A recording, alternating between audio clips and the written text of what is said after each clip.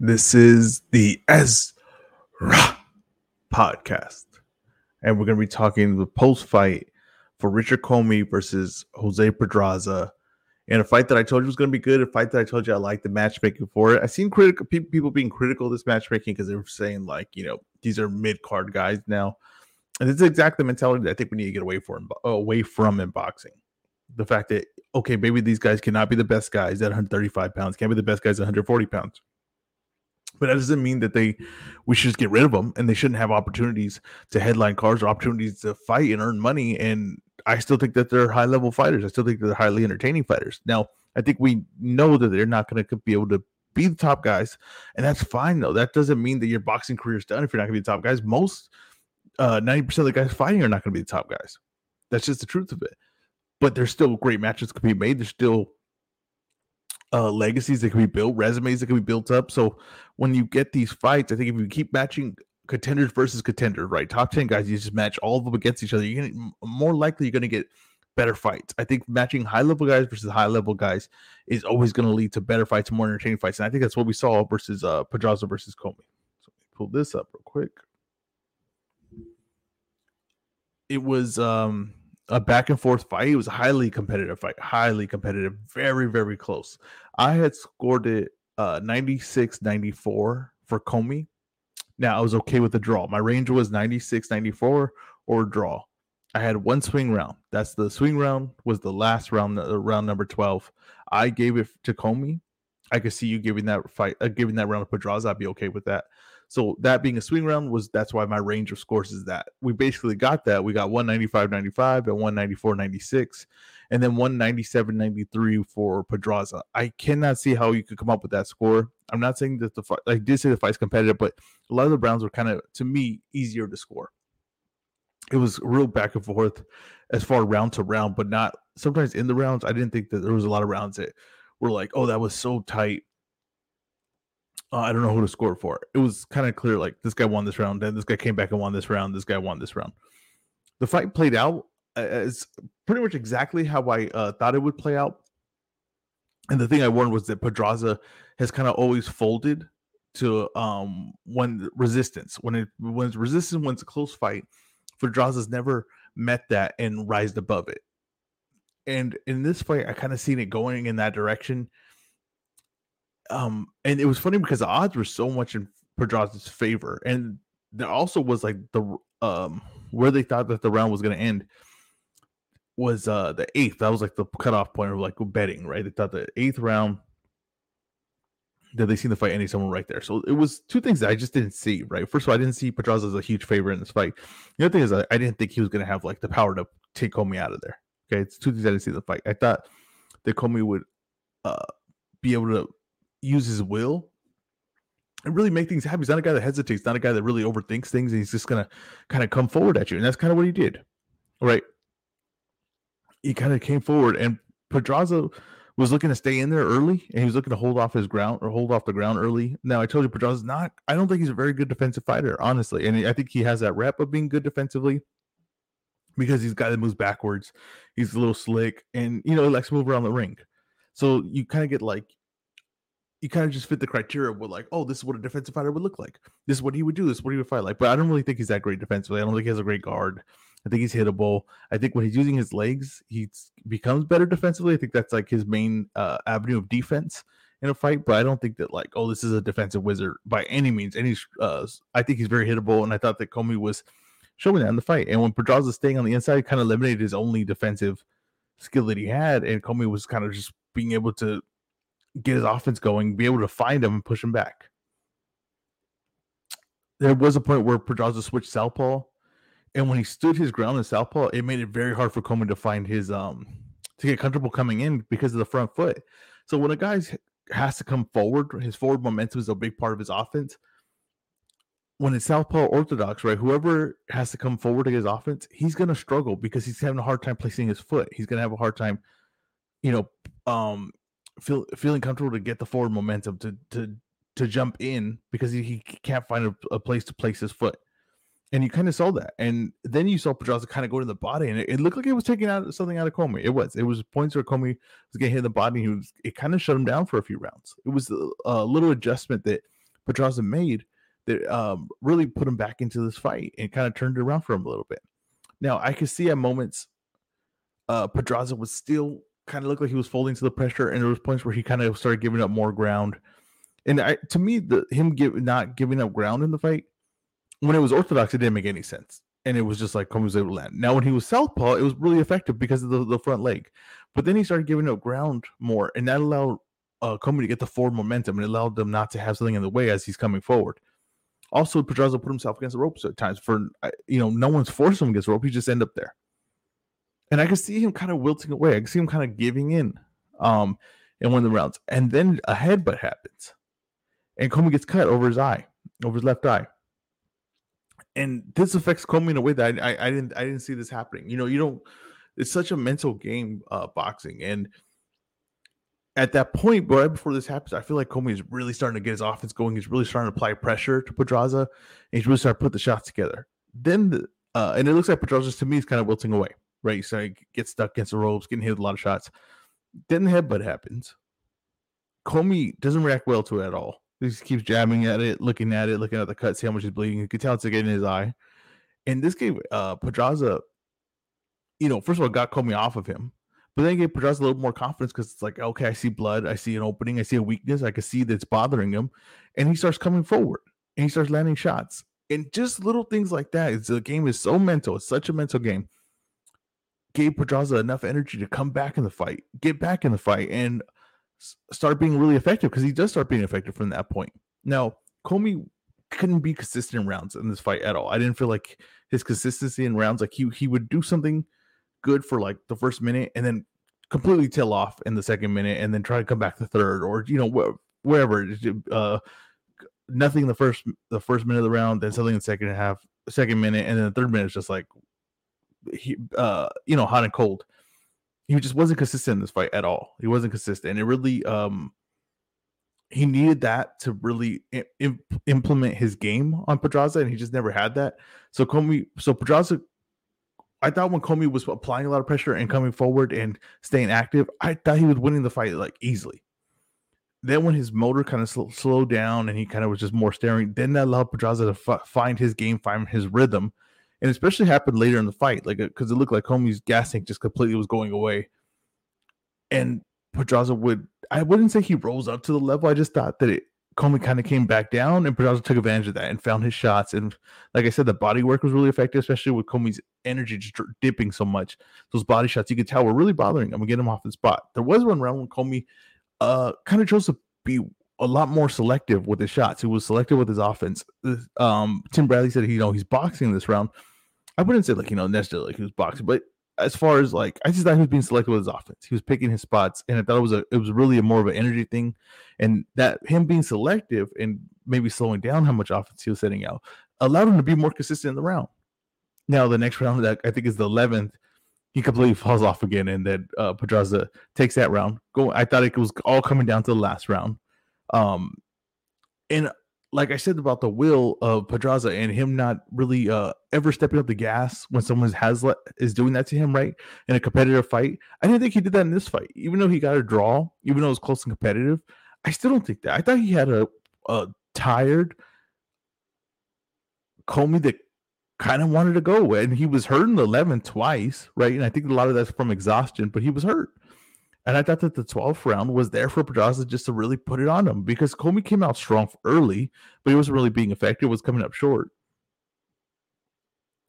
And Pedraza just played it really safe in that round. It was a really interesting choice, man. I don't know what the judges had that round, how they scored that round, and how it really affected the fight. But I just thought Commey got to work early. It wasn't that effective. Pedraza touches him a few times, but not really effective. Kind of a lot of staring, a lot of playing it safe. And then Commey really goes for it at the end. And I thought that the shots he landed at the end were enough to steal the round. And once again, even though we got a draw, even though we got a competitive fight, I still think Pedraza was not able to match the willpower in this fight. And I think it cost him. Now, I still think these guys are still very good. I still think that they're very interesting versus, those mid-level contenders, the spots 8 through 4. I wouldn't mind seeing these guys. I think there was a good high-level fight, entertaining fight. I'm never going to complain about a matchup that's just a competitive fight, a fight that I think is two guys who are still fighting at a good level, are still highly skilled. You know, if you're going to beat these guys, you're going to be pretty damn good to beat them. And matching them up with each other and giving them the opportunity and not just getting rid of them because they can't, uh, beat the top guys, the elite guys. Well, I'm okay with that. I think that's something that we should do more in boxing. I think we're going to see it a lot more in boxing. There's way more TV times to fill. I have no problem with fights like this. I think that as entertaining as this fight was, as competitive as it was, as much back and forth it was, I don't know how you could have a problem with it. I thought it was a very good fight. I had scored it for Comey, but I was okay with the draw. I was okay with it. Let's see what they do. They could match them again, could send them in different directions, which to me would make sense too, to send them in different directions, because since these two guys, especially in this weight class, 140 and 135 pounds, if Comey wants to go back down, there's plenty of names that need action and need work, and I think these guys showed that they're still credible guys, and they're still fighting at a good level, and they're still skilled, and I'm still just seeing them fight. I don't know if everybody else feels that way. It kind of felt like I saw a little more negativity on this fight as far as just like the matchmaking of it, but I liked it. I really did. I'm not here just for squash matches. I want to see competitive fights, and the UFC does this all the time. They get Donald Cerrone still fights, and Donald Cerrone's not even competing at high levels. These guys are not even close, and he still fights, right? And he'll still get on main cards. Why wouldn't these two guys still get opportunities? It doesn't make sense to me. On the undercard, you had Jared Anderson, Big Baby, and I was tweeting that I don't like calling another man Baby. It doesn't feel right. It's not one of my favorite nicknames. I actually think the nickname's holding him back. If I'm gonna be honest with you, I think that nickname is holding him back. I think that it's not something that, especially when you come to heavyweight, you want to believe this is like the baddest man in the world. I think calling someone Big Baby, I just kind of think it takes away from that. I'm gonna be honest with you. So I'm not a fan of the Big Baby nickname. But he fought Rob Conan, and I'm going to talk about this fight, and I'm going to talk about the Richard Torres fight. Richard Torres fought before that. Richard Torres is a silver medalist in the Olympics, Mexican heavyweight prospect. If being honest, he has the looks, he has the fighting style. I don't know how he is on a mic. I was saying that if he's any good on a mic, he could be an absolute superstar, and he wouldn't even have to fight anyone for real for a lot of years.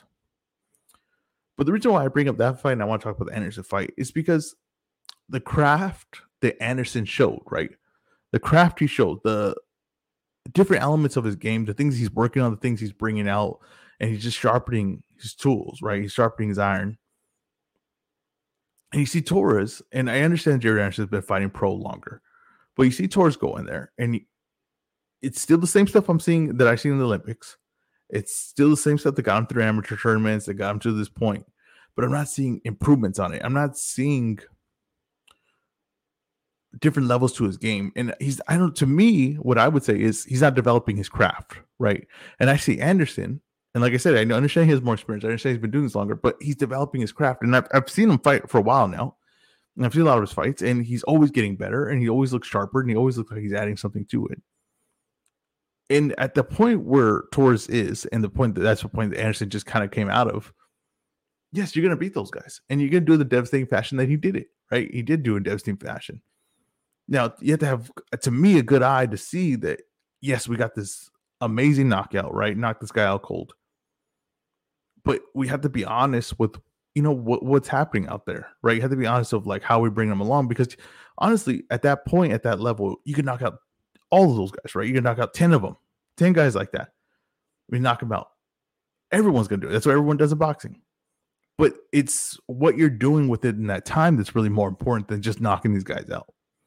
Are you developing something? Every time you come to the ring, are you bringing something else to it? Are you sharpening your skill set? Or are you just been doing the same thing over and over and over again since the amateurs, since the Olympics, and now in the pros?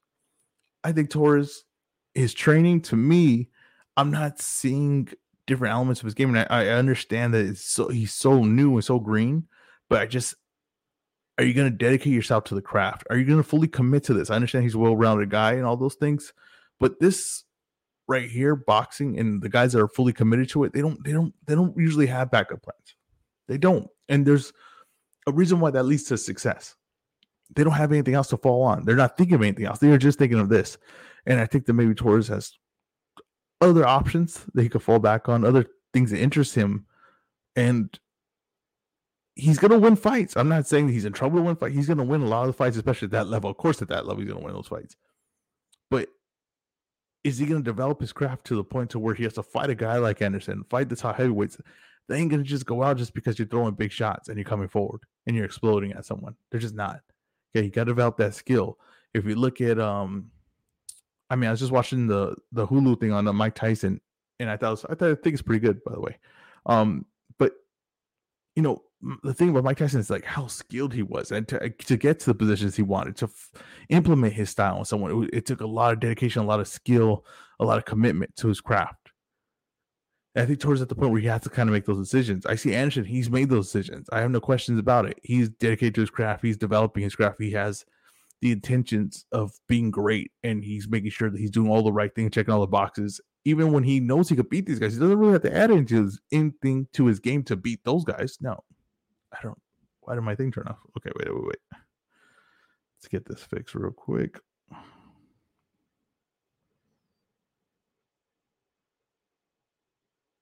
I apologize. So it's just the thing behind me turned off, and the presentation wise is very key, especially the video.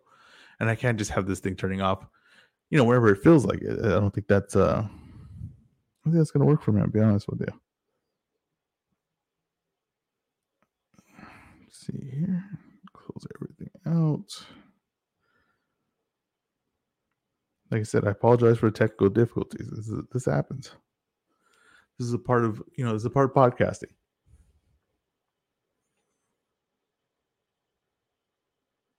But anyways, we get that back. We get it back. We do. We don't. We don't. That's just it. We just got to go forward with it. But Anderson is committed he's committed to his game, and he's committed to developing it to a high level. He's committed to. He has bigger plans than what he's fighting right now. And you can walk away with these highlight reel knockouts, but those aren't defining your legacy, or those aren't proving that you're at the highest level. It's just not. He's supposed to knock these guys out, but is it going to look different? Is it going to look more developed? Is he going to look more to me like a pro, honestly, and look more with more dimensions? I didn't see that from Torres. I see it from Anderson. So these are things when they bring these fighters along. That's what they mean when they bring them along. It's not beating these guys. I'm telling you that they expect to beat these guys. That's why they put those guys in there. They beat these guys. I do want to talk about the Richard Torres knockout. And it was pretty devastating.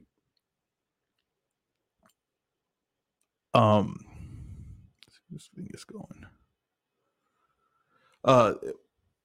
I seen people saying that boxing needs to do better, and why was this guy in there? This what happened there, right? The opponent and everything. That's not unfamiliar in boxing. It's actually very common. Okay, we are back. It's actually very common in boxing for the opponent at that point of his career to look like that. I mean, that's just the truth of it.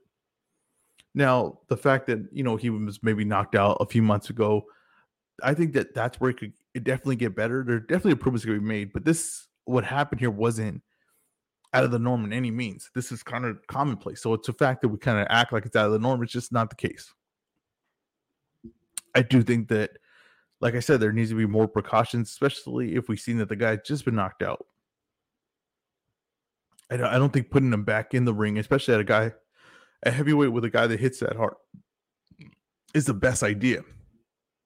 I don't think it should be something that could, is continued practice. A thing that happened also on Saturday in the morning was like a YouTuber fight, right, with a KSI one, and it was pretty much what I expected. But there is something I did want to bring up, and I do think that they're kind of playing with fire with this. These guys are all YouTubers. I get it. And, it's supposed to be taken lightly. But the fact is that no matter what they are in anything, right? If you go to any career, right, and you pick a bunch of guys and say you're going to fight each other, there's going to be guys that can fight and there's going to be guys that can't fight, right? And it doesn't look to me like they're doing any really in-depth look on who can fight,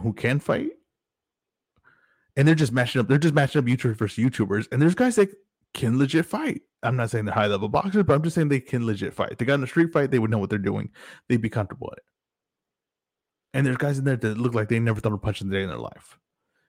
And if you keep putting these guys matched up together, just because they're YouTubers, you keep matching them up with a guy that can't punch and then a guy that, you know, is very comfortable in a fight, you're going to get those knockouts that they're getting. It was fun in games before the YouTubers fought when, you know, they're just throwing and no real damage being done and it's kind of sloppy, messy. It was fun.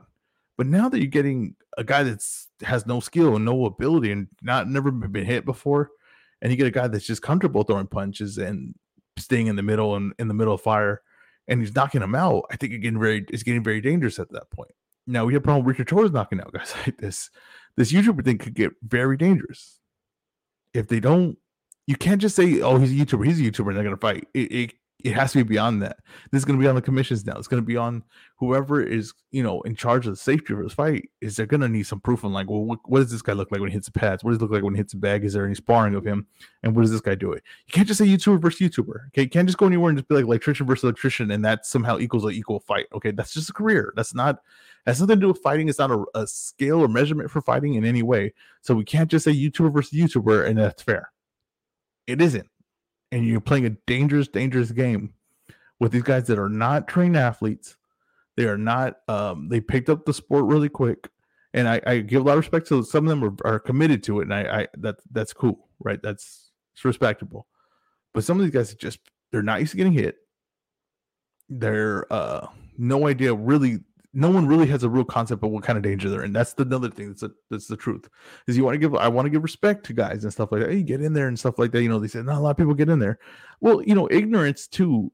I can't give credit for ignorance, right? A lot of these guys are just ignorant. They don't know what's going to happen. They go in there, or they maybe went in there and fought another guy who didn't know how to fight just like him, and that ignorance allowed them the confidence to get back in there. But they're risking their lives. It's the truth of it, and they're not used to getting hit, and they're going to fall and get knocked out in very ugly ways. And I just think that every time someone gets knocked out, one of these things is going to get riskier and riskier, and they're playing with fire, and there needs to be a little bit more studying on these guys' background and the matchup. They just can't be this bad. They really can't. And I understand because, you know, we're talking about Richard Torres is knocking out a guy. Maybe this is what the change of boxing has to be, but I told you, YouTubers and like Jake Paul, it's boxing for dummies. It kind of simplifies all these things, and maybe that's one thing that's going to simplify too. It's like, hey, do we put these guys in just because it says pro in the record, just because they're willing to get in the ring? Should we allow them to get in the ring? And that's what happened with Richard Torres fight.